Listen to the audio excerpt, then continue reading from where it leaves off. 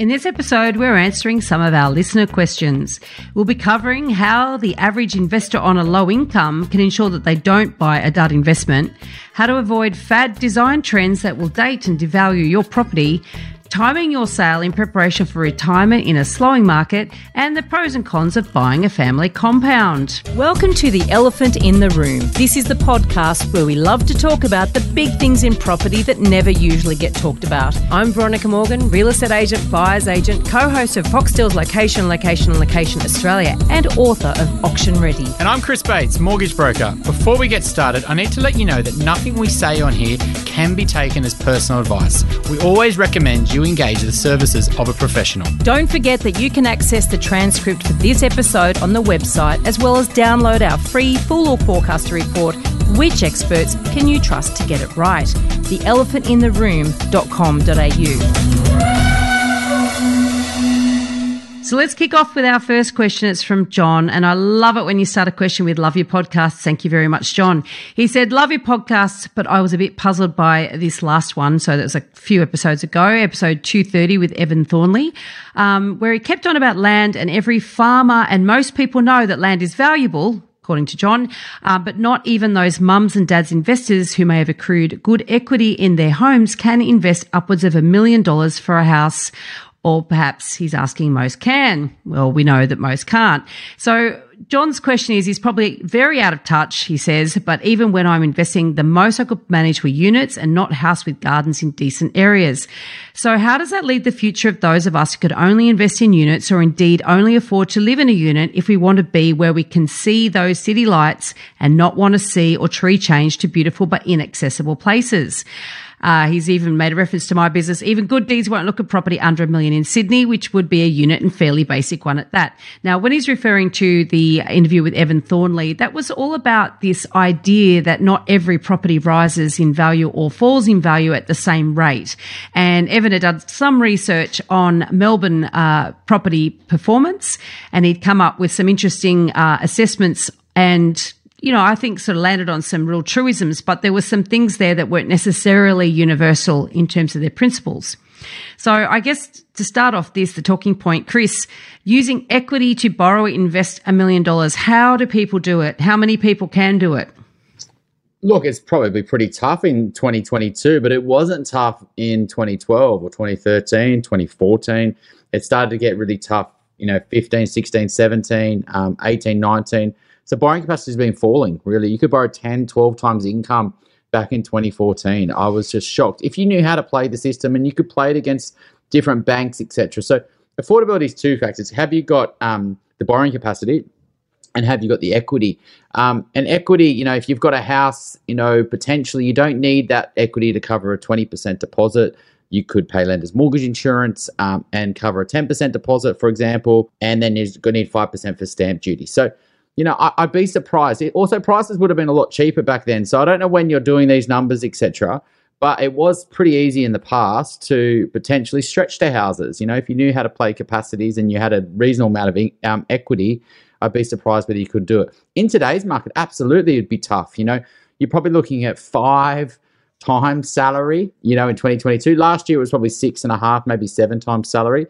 But that's way down from 10 or 12, right? So it's really tough to, buy, so your limited resource is borrowing capacity.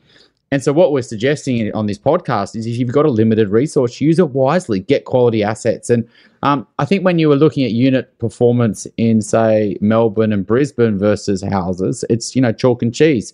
Sydney, it's a bit of a basket case, in the quality housing markets or the premium housing markets, units perform just like houses almost. But in areas where there's high density, they haven't done anything for, a long time besides the 2015, 2017 boom. So fundamentally, to go and borrow $1 million, you need some equity. And ideally that to cover 20% deposit on another property. But you also need borrowing capacity. The rent itself doesn't allow you to go and buy properties. It's a complete myth out there that you could just keep on building portfolios. Now, you could have in the past, maybe, if you got super high yielding property, maybe under really relaxed borrowing capacity, you could potentially. I still don't really believe you could. But, your rent, if you times that rent, let's say it's $600 a week, then you minus 20% off that $600 a week. So let's just call it $500 a week. If you times that by 52 weeks, let's just call it 25 grand a year, right? If you times that by 5, that's how much money that rental income allows you to borrow. So $125,000. Now, you're not going to be able to buy a $500 a week property for $125,000. So that extra borrowing capacity to allow you to buy it, that comes from your income. And so, that's how that's unfortunately the reality. And so it's not to say it's elitist, you can't buy a property and, you have to buy houses, etc. But, Veronica and I have done nearly 250 episodes here. What we're highlighting is that just getting a property is not always the best option. Maybe not buying, maybe looking at topping your super up, maybe just paying down your mortgage, maybe, start going into shares. You've got other strategies. Property's not the only way, especially if you're not going to get something quality. I think on the unit thing, there's also a bit of a myth that you can never make money on units, or that all units are inferior to houses. And this is a bit of a problem, I guess, with this episode, in the sense that we did talk very heavily on land value. And yes, land is what appreciates and the building is what depreciates. However, not all units are equal, and also historical buildings have scarcity. And so like an Art Deco apartment, for instance, you can't build them anymore. They don't build them like that anymore. They don't have those period features. They don't have those few apartments on the big block of land. So you've got land value there, but you've also got a value in the scarcity factor of historical buildings. And same with warehouse apartments. If it's an authentic warehouse conversion, that's got scarcity factor. So there's actually, I believe, an appreciating asset in the actual building, because you can't replace it. If you knocked it down, you're not building the same thing anymore, and therefore you can't replace it just with a newer version of what's there. It will lose some of that intrinsic value that actually makes that property really desirable. So when you're looking at apartments, there are lots of examples that I can show in Sydney anyway, of individual apartments that have done better than some houses in same suburbs. And that is, if you gave me a budget of, say, and you're right, $1 million doesn't buy you much in Sydney, and we're almost out of it being able to buy you anything sort of A grade in an area, sort of within the, say, 15 Ks of the CBD, shall we say. Almost. There's like borderline in some spots. So that door's about to shut. So you're absolutely right about that. But if you gave me $1.5 million in some inner city suburbs, you can still buy a little house, right? But in those same suburbs, if you bought a quality apartment, you will actually do better capital growth wise than a crap house. Crap house with really bad floor plan, really skinny, really steep stairs, no chance of a bathroom upstairs, or maybe only one bedroom, tiny plot of land, might be in a bit of a seedy spot. I mean, at the end of the day, you're going to make compromise after compromise after compromise on a house for that sort of budget, even though it's not impossible. There are some people out there that, when the people that say, oh, land is where the value is, you should never buy an apartment because you should always buy a house on land, they're the ones losing in that equation. So you've got to be very careful with these blanket statements, and I guess we are the world of nuance here, the elephant in the room, talking about all the anomalies.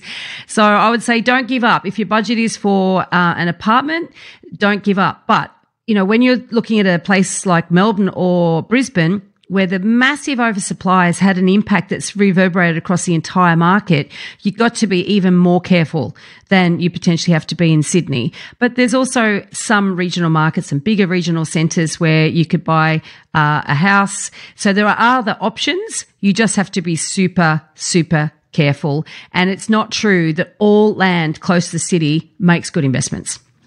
Yeah, absolutely. I think putting a Sydney hat on, you've got to think that as house prices get too expensive, people will look at, tier 1 and tier 2 regions, Central Coast, Wollongong, or even go to Newcastle, or even go, but at some point they can't just keep traveling and traveling and traveling. And that's why we saw a massive increase in those prices in 2020, 2021. And we're still seeing the portion of people that are getting very good flexibility and remote work, and they're still looking at regions. I think they're almost getting a third wave of people who wish they did it in 2020 and 2021 are starting to come back and say, maybe I should reconsider this. Maybe this is my opportunity. I could have couldn't do it the last couple of years. But that's not mass market, I think, that are getting that remote work. I think it's, if anything, it's going back to the employer. But once that happens, let's say that is, but if you can't leave the city and you can't get a house in areas that you really want to live, then absolutely you'll move to, making it work in apartments. Plus migration, if people are moving to Sydney from around the world, they want to, when their family visit, when their friends visit from overseas. And why do they move to Sydney? Because they want to live around the lifestyle, around the beaches. They don't want to move, 60 kilometers from the city. And so absolutely that demand, and they're used to living in apartments around the world. But where they're going to want to live, they're going to want to live in low density, in areas where houses are really expensive, and in areas where just due to NIMBYism, they're not building more apartments. And so you just got to sort of understand that not all apartments are equal. But yeah, absolutely. In those markets, just due to demand and supply, I think they'll do really well, especially with things like the stamp duty change that's likely to happen in the next 6 months. In New South Wales, under 1.5 million, you can definitely get into top unit markets under 1.5 million, and then benefit from something like the stamp duty change. So hopefully that was helpful. But yeah, budget's really tough. If you want to get a quality asset, you need a budget. And Veronica and I don't make any apologies about that, because, if you want to go to someone in the property space that will buy for you, absolutely, you could call up any broker or call up pretty much most buyers agents, and they just ask you what your budget is, and they'll just go buy you something. They won't really be thinking this big picture, what's actually going to work for you.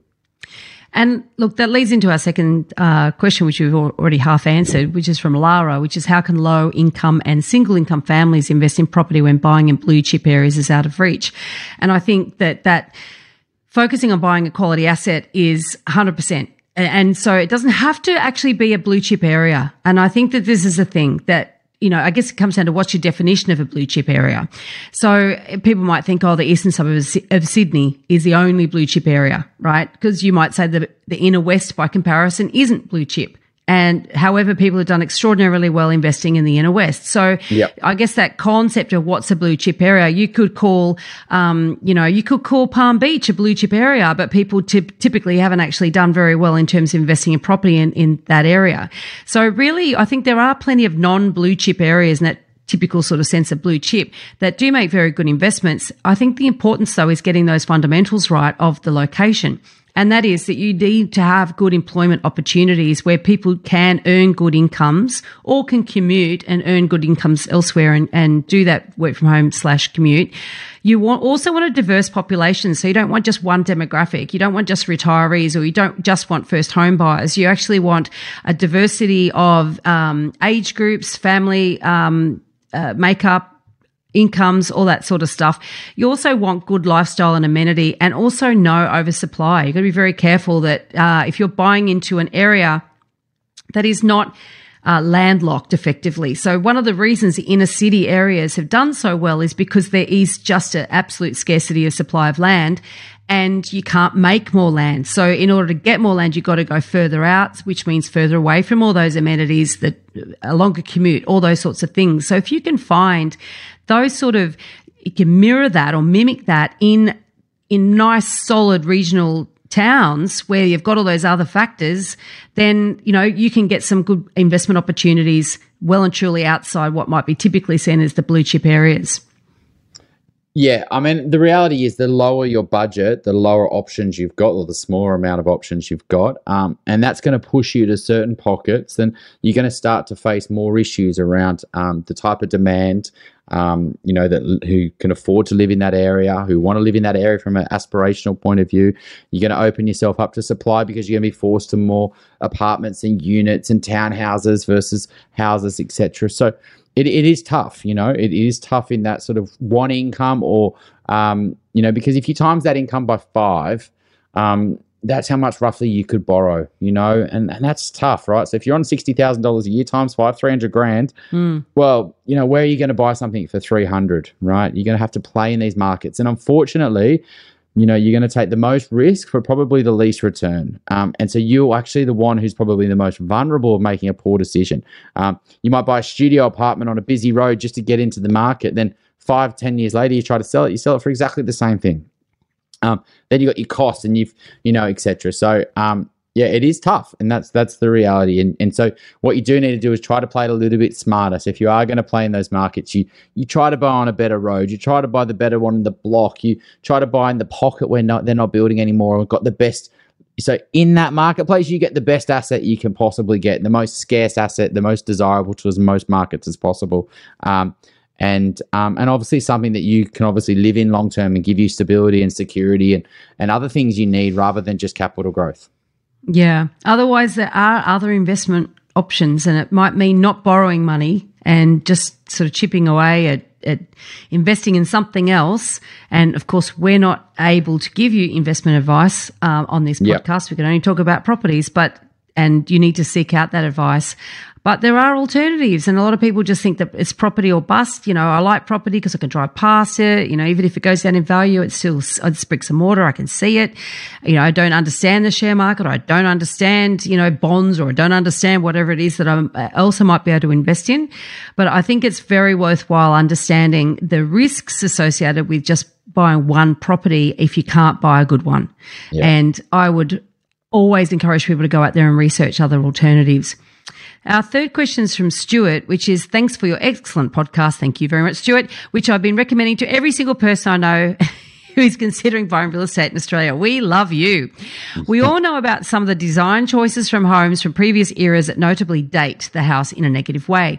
Pastel orange, green bathrooms from the 1970s, tiled kitchen countertops from the 1980s, glass bricks from the 1990s. Oh, yeah.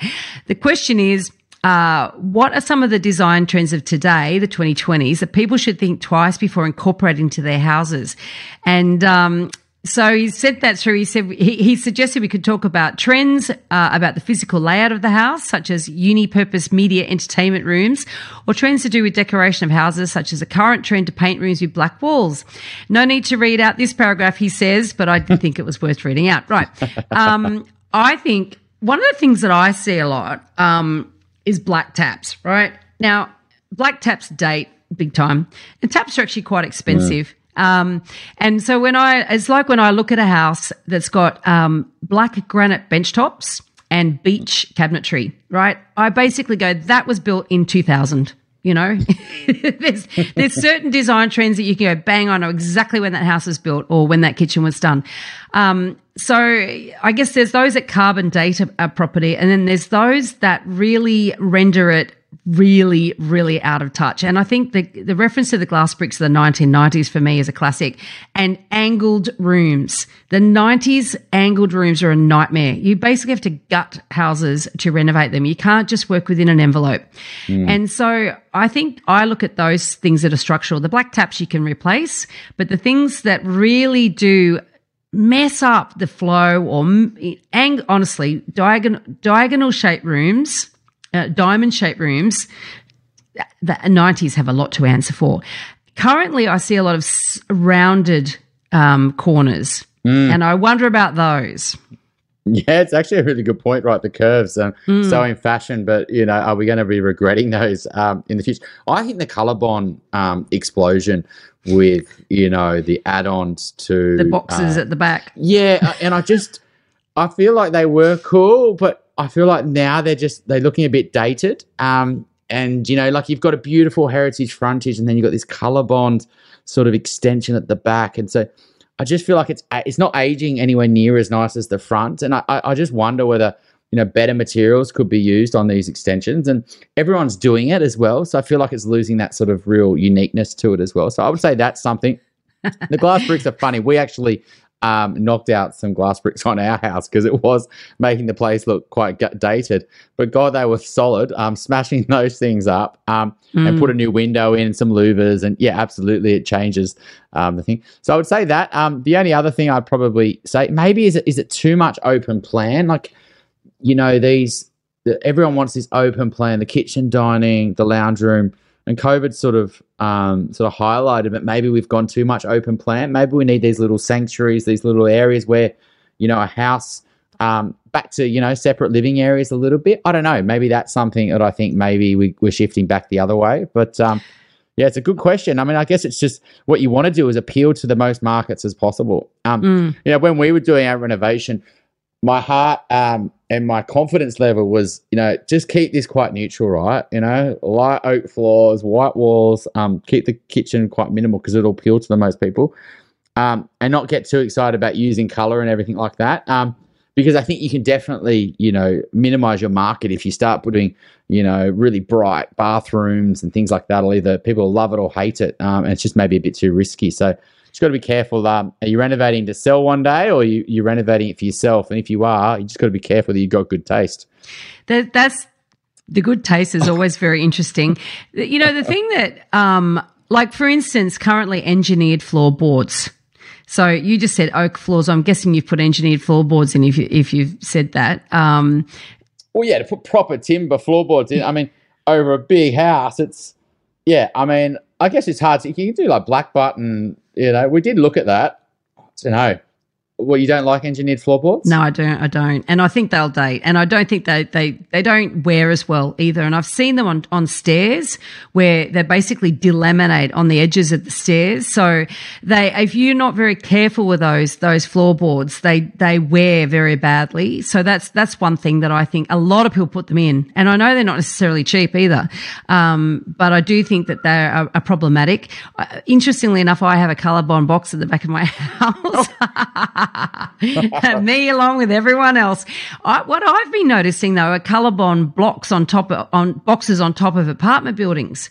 That's been of recent years. That seems to be that the 3 or 4 levels of apartments are brick, and then on top of that is a sheeted low weight, I guess, upper level. I wonder how hot they are. I really do, because I've got lots and lots and lots of insulation in mine, but mine was specified by my architect to me. I didn't buy it off a developer who may not have invested in the same level of insulation that I've invested in. And I think too, the open plan thing is a really good point. When I first started in real estate, everybody wanted open plan. We did start seeing a shift even before COVID. And I think partly that is when you got very, very little kids, you want open plan. But when your kids get a little bit older, you want a separate space for them as they get noisier, and that they can actually be outside, from under your watchful gaze.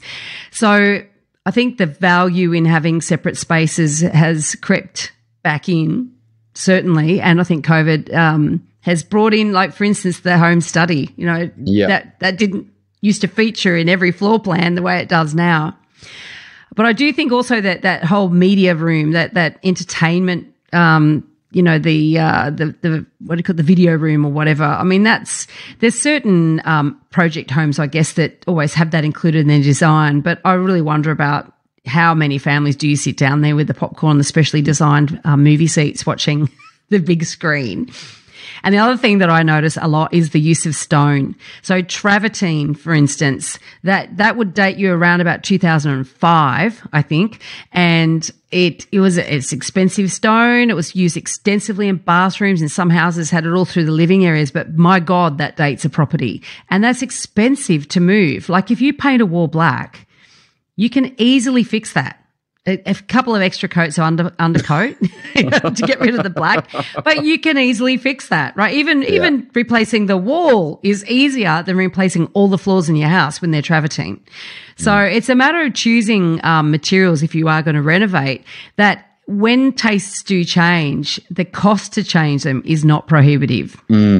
Yeah, that's a good question. I'm not allowed to do a renovation in our new place for a few years. So it's something that's always going through my mind, what's the best way to do renos. And I don't think I've done a great job on this one. I winged it and didn't really control the costs probably as well as I probably should have, and probably spent money where I'm not going to see that money ever again, but some I've added value to. So it's a real art and skill, I think, to be able to renovate really well and to get the best financial result.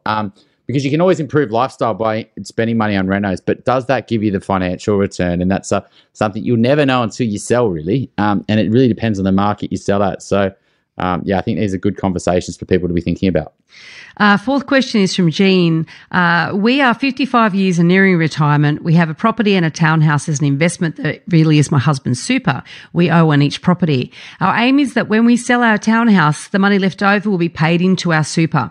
After getting an estimate from a few real estate agents on how much we could sell it for, we went back to the accountant to crunch the numbers. If the market could not reach what we need, we must hang on to it. We need to keep working and paying it off. Also, we got a bit nervous with rates rising. However, we've been assured that in the past we had it lucky and that the average is around 7%. I love that. They live in regional Port Macquarie that is always growing, so the investment is a goodie and so are our tenants. So after hearing what the accountant says, crunching the numbers, we will hopefully have more informed decision as to what to do next in terms of a plan. My question is this: can you have a foolproof plan or should it be revisited every, say, year? If you like what you're hearing here, please share this episode with others you feel would benefit. And while you're at it, why not leave us an iTunes review? 5 stars, please. Every review helps make it easier for other people to find us and hear what our amazing guests have to say. We love hearing your questions and we're planning more listener Q&A episodes. Please send your questions in. You can send them via the website, which is theelephantintheroom.com.au, or directly via email to questions@theelephantintheroom.com.au. Well, I think absolutely you should be, looking at your plan every year. I mean, Jean, I thank you for the question. I just probably want to be thinking this through a little bit. So you haven't got any super because you've got your property and your townhouse. I would think that, if you're 55 and you are sort of working, I think you've really missed a trick there if you haven't been looking at your super and maximising your contributions and really understanding, also your limits around what you can put into super. I'd be just really conscious around all that. I'd be really bit careful just taking blanket numbers around the capital growth. The average has been 7%. Well, I think they're referring to interest rates, actually. Oh, okay. Sorry. Yeah. Okay, cool. So you really need to be going on a townhouse. I don't know, in Port Macquarie, you've just got to be careful what the performance of townhouses have been versus houses, and where your townhouse is. And I think also that this danger of if the market's not going to give you a certain price, you've got to hang on to it. That's assuming that the market will give you that price in a time frame that's reasonable. This is a challenge that sometimes investors, they almost want the market to do what they want to do rather than the market being a market.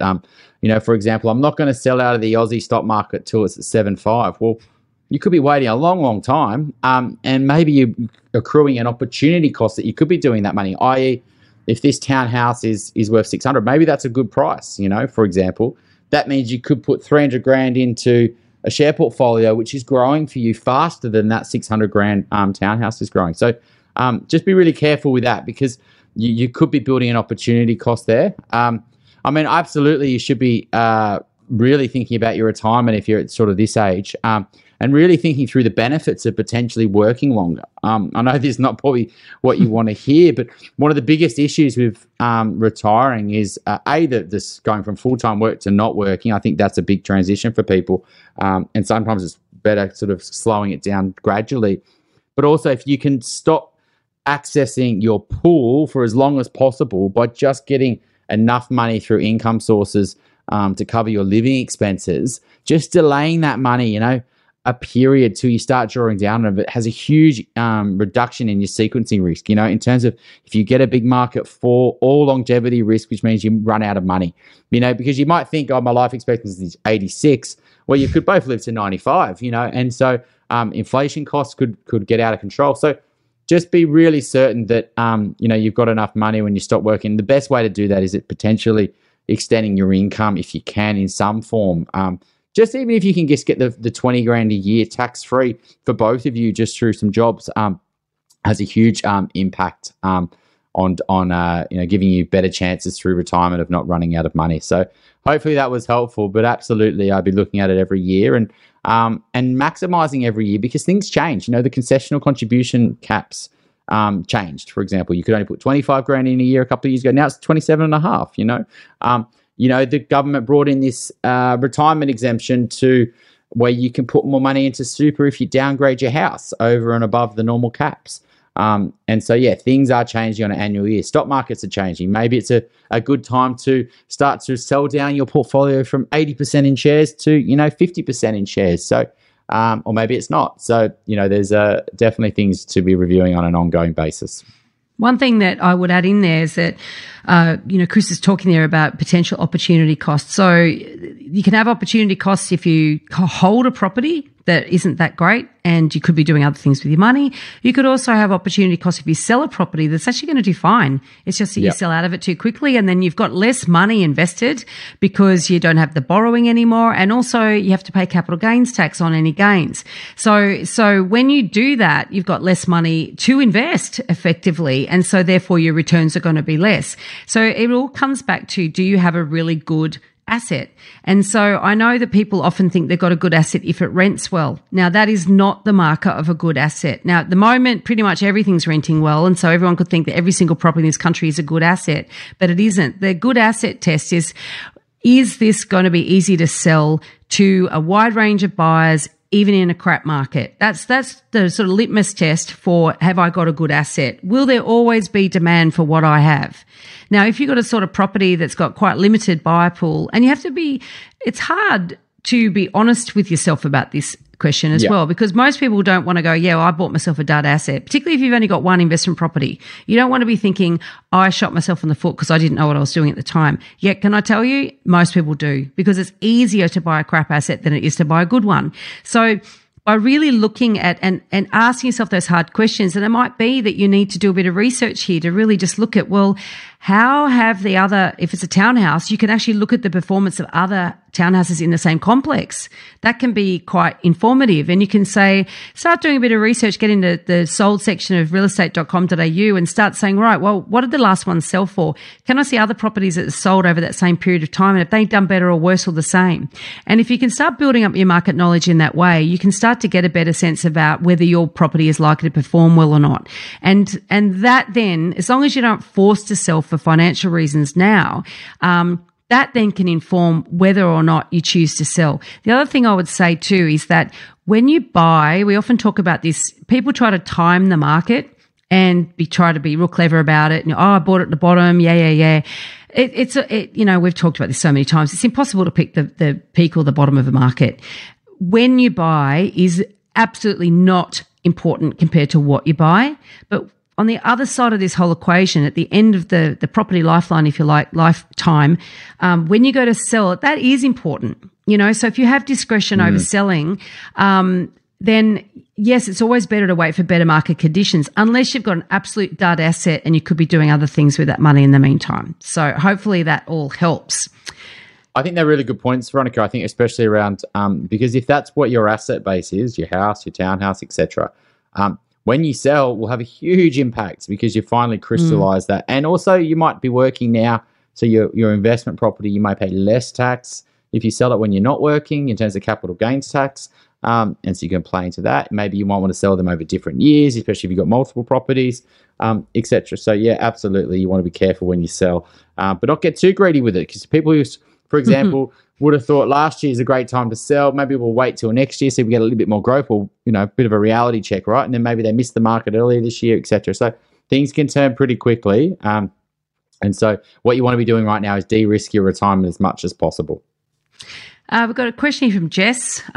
She says, I'm not sure if you've covered this. I've tried to check your back catalogue, so that's pretty diligent, so we have to ask this question, right? She said, I'd love to know your thoughts on buying a block of flats in an A-grade location as a combination of investment and your primary residence, perhaps joining two to make it more livable for a family. I have a friend who has done this, 6 units on the beach in Elwood, beach views and a huge backyard, Airbnbs, rents the rest. What are the pitfalls of combining an investment with your primary residence? It appeals to her. She's saying living where you want, yet having the security of yield to support you long term. She says, my friend is now happily living exactly where he wants, albeit not in a traditional house, but the aspect and views are spectacular. The backyard is huge and his children have apartments they can move into in the future. Am I missing something? Is this a terrible or a great idea? I understand it's not ideal for capital growth, but isn't this strategy as fast-tracking getting you into your favourite suburb, creating an income stream and securing a property for your kids in the future too? So there's a lot in this one, and it's a very European thing to have a family consortium effectively buying a building. and having multiple generations living in the one building. What are your thoughts on that, Chris? So I'm not sure if he's done this all by himself, or with the friend, or with somebody else. But let's say they've done it all by themselves. Buying 6 units in Elwood probably would have cost $3.5 million, if not $4 million. And so the decision here is: do we buy a house on a standard block in Elwood, which you should be able to do for $3 or $4 million there, or an apartment block? And yeah, I mean, the benefits of the apartment block is maybe you get 4 of the 6 you can rent out, and you can get a bit of income there, but you have to pay tax on that. That means you're also getting only a third of the capital growth tax free. And maybe there's benefit if it's a block of 6 in Elwood. Maybe there's benefits of owning the whole block in terms of being able to knock it down and build 20 apartments. Maybe that could be a benefit of owning the 6, which we're not factoring in here. I personally be thinking in my head, am I getting 3 or 4? If I'm spending $3.5 million in Elwood, could I be getting $3.5 million a better asset for that from a capital growth point of view? And then discounting the rent, because there's a lifestyle benefit there as well. And saying, if I've got 4 places for rent, what am I going to make really after tax on that? And is that benefit outweighed by the paying extra CGT? And then potentially, if you wanted to, one of the benefits of owning the 6 is that you could potentially, if you do need money, sell down one of the 6, right? You can't sell down your house. So that would be as you get closer to time, you just keep selling off the apartments. I think, buying it for the kids to move in one day, I don't really like tying financial, buying assets for the kids, in that building, because, then if the kids don't really want that asset, they want to have something else, then they're going to have to sell it. Buying something for them to move into rent, that's I would say that you can just rent something else. So what if your kids don't want to live there? Yeah, exactly. And that's what actually happens. People think, the kids, when they get older, they're going to want to live close to mum and dad. Well, when you're a kid in your 20s, you don't want to live close to your mum and dad, right? You want to go and explore the world. You spent 20 years living with them.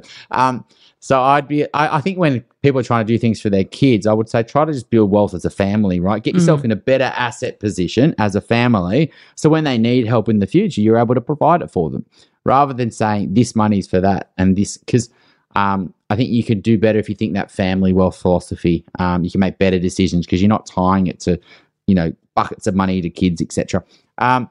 So anyway, I don't know. I would say it's also really difficult to go and buy a block of 6. You'd probably be competing with developers, to go on. And so are you paying a premium for that block of 6 versus over the market rate of what those 6 would be in the marketplace? And probably are, because, maybe someone is thinking about, doing a knockdown or a development or something. And maybe you haven't got the capacity to do that.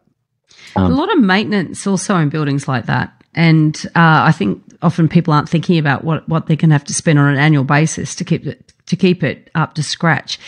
I think some people are very much hands-on investors, and they really like to have everything within the arm's reach.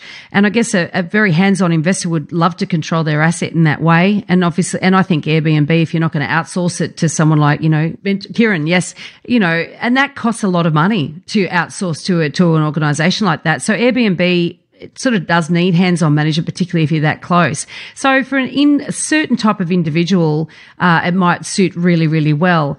But I think there's a level of romanticism around owning a block of units. So I get it, quite a lot of our clients come to us and go, really like to invest in a block of units. And it's a bit like me liking to invest in old shops. I don't know, I've got this thing about it. I've never have actually done it because I've talked myself out of it every single time. But I've got this romantic notion about owning an old shop. God knows why, So I'm just as susceptible to this sort of idea. So I always find, usually when I talk to investors about the idea about buying a block of units, when you sort of start digging, you realize that there's this level of emotional attachment to staying together as a family quite often. And also there's sometimes this emotional idea about, I can get better if everyone joins in. And so you asked the question at the beginning, does the friend bought it himself, or has he gone into some sort of consortium with other people in the family. And I've spoken to a number of people who have had this idea of, well, we'll all join forces and then we can all as a group buy this block of units. I think it's fraught with danger if you're going in as a consortium, and unless it can be strata titled easily and you can sell out of your assets. So there's a lot more pitfalls, I guess, in the structuring of it in terms of how it's being financed and how many owners are going to be taking part of it, and also the expectations of what those individual units will be used for and how they're going to provide a return. And I think there's a lot of really crap buildings out there as well, in apartment buildings that, and really, the renovation works might be way more extensive than you might expect as well in these sorts of buildings, because everything has to be multiplied by 6 or however many apartments are in the building. So there's a lot to consider. It's not an outright no, I guess. A lot of it depends on location and personal circumstances and the type of investor you are. But I would think most people, it's just a romantic notion you probably should move on from. Yeah, I mean, I guess it's just really thinking through. I mean, to buy 6 units in Elwood, you probably, I've just looked on here, there's actually a block of 8 units, for example, now it's mid-3s. And for mid-3s, you could get absolutely a decent property in Elwood for that. I've just looked at houses that have sold as well. So, but you wouldn't have the income from the units to offset your cracker house that you're buying. But I guess on the long term, when you sell it, you don't have to pay capital gains tax either.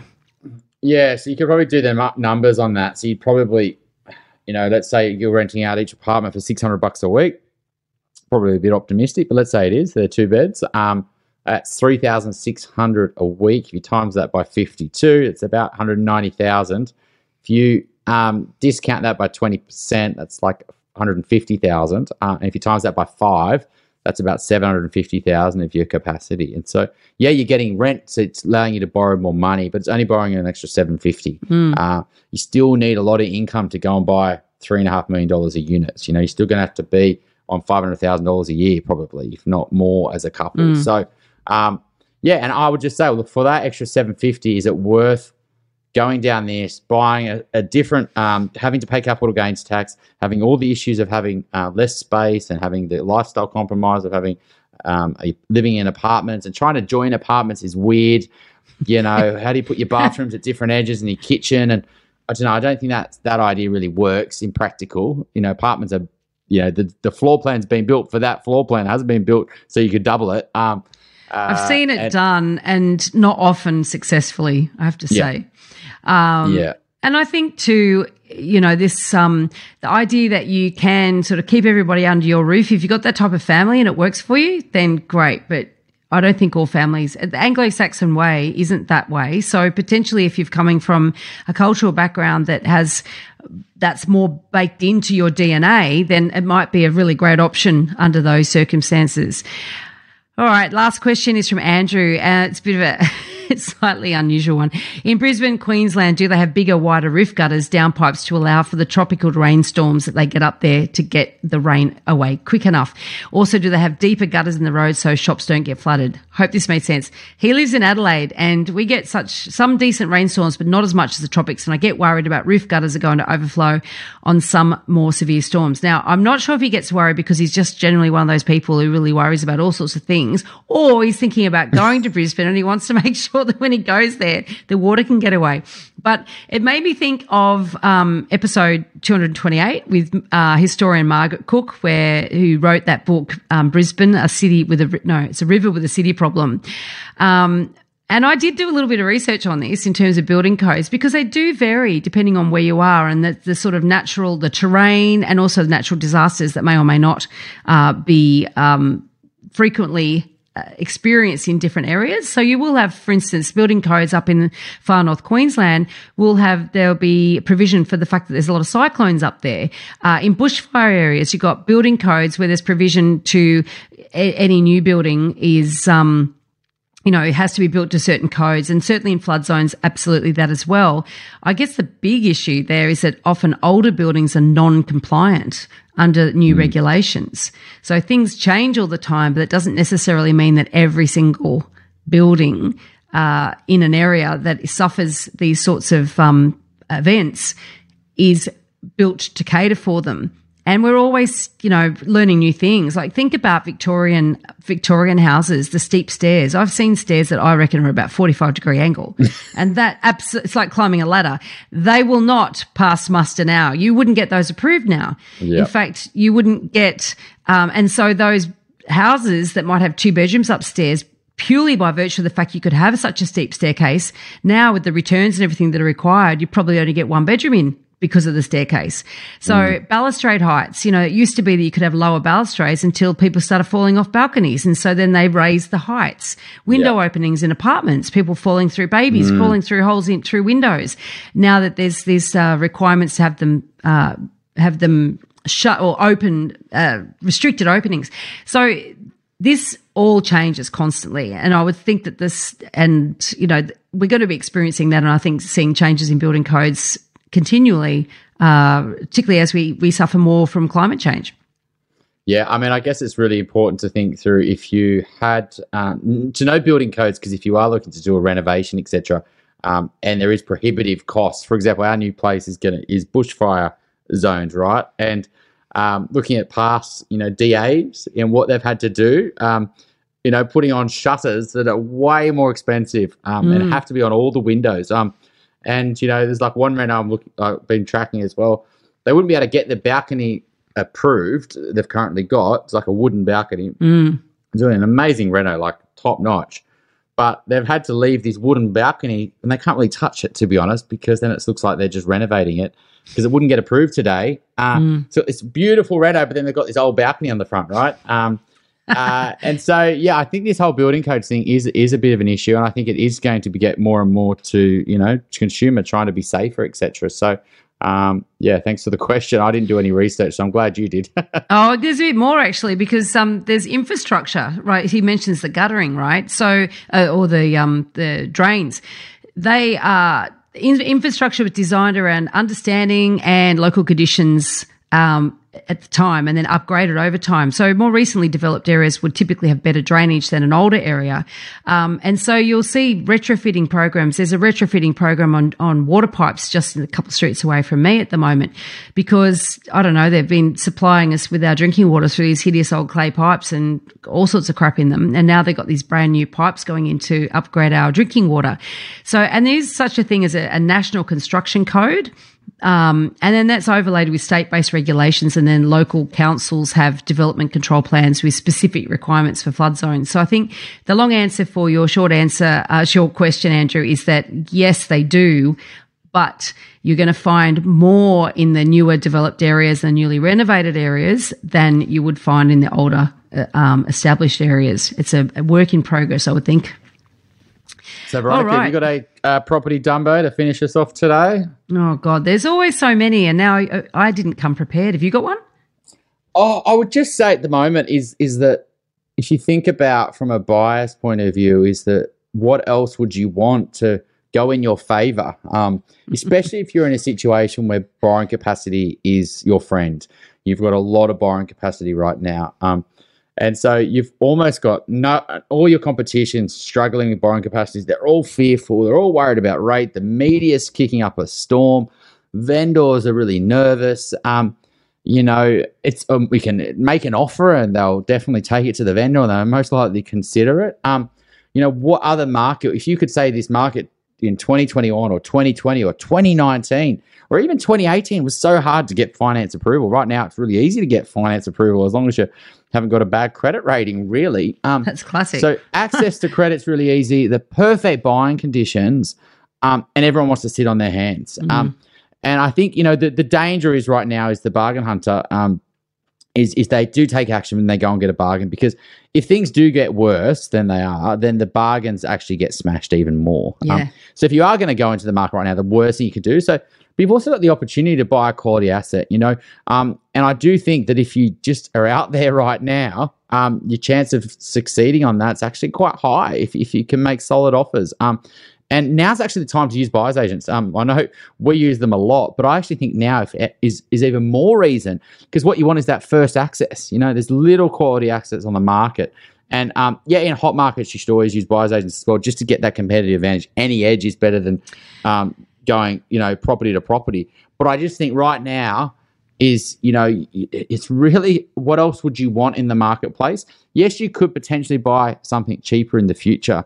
But if you're gambling on that, you got to think, what's the risk is if you don't, and do you really want to be competing under busy open homes, start getting back to auctions and then going, God, maybe how much easier would it have been to buy last year? I just think that's the real risk at the moment with people who are in a very fortunate position, could come back next year and regret it, which we saw in 2018, which we saw in 2019, which we saw in 2020. And I just don't want that to happen again for for people out there just sitting on their hands too much. It's actually a really good point, because when it runs very quickly. And so, for instance, in beginning of 2020, just before COVID hit, clearance rates were up in the 80s. Like, it was a very, very hot beginning into the year. So we were going to have a boom 2020 if we didn't have COVID. That was absolutely on the cards. And people were saying to me, prices are starting to move and they're starting to freak out about it already. And I'm like, well, honestly, you should have bought last year. But you didn't. So let's deal with what you know. But I've been through so many of these market cycles now. Every time one comes around, I'm like, yep, here we go, Groundhog Day. Everyone's going to sit in their hands. They're going to wait for the market to bottom out before they actually get into it. They'll look for social proof, and then they'll all jump in when everyone else gets off the fence at exactly the same time. And it doesn't matter. I can talk to them blue in the face. Same thing's going to happen. And so I don't waste too much energy now trying to convince people. I'll tell them, I'll give them case studies and all that sort of stuff, but I don't get frustrated trying to convince people anymore like I used to in previous years. But I tell you what, I will give you a Dumbo. Actually, now I've thought about it while you're talking about that, because you said, look, good time to use buyer's agents. And absolutely, one of the benefits of using a good buyer's agent, and there's unfortunately a lot of crap ones out there. So finding a good one is somebody who really understands that local market so well that they can identify that A-grade property and save you from accidentally buying a dud, right? Yeah. Because if you haven't been in that market day in, day out, you're not going to know. And also there's less property on the market in a downturn. So therefore, even then you've got less to sift through to understand really what's a good one, what's not a good one. And so the challenge in a hot market is that people pay overs for everything. And so my argument in a hot market is, if you're going to pay overs, and you have to buy a property, make sure it's a good one. Don't pay overs for dud, right? There's a real benefit in using a good buyer's agent who will help you work out what's the difference. In a slow market, you're in danger of buying a dud because of the pure the absence of good properties. And so being patient and knowing to wait, because that's not good enough. That's really where a great buyer's agent will help you and to hold you back from the impatience of, but there's nothing on the market, I'm just going to have to buy something. And so there's a different type of FOMO that can kick in when you're trying to find a property. Once you've made your mind up, once you decide to commit to buying a property, and then you find there's a dearth of listings to choose from, you're going to, human nature can quite often start making compromises just to get into the market, even though it's not a hot market and there's not FOMO in the other traditional sense. The big Dumbo I'm going to point out here is because I've actually been running a pilot program. It's a mentoring program for new buyer's agents.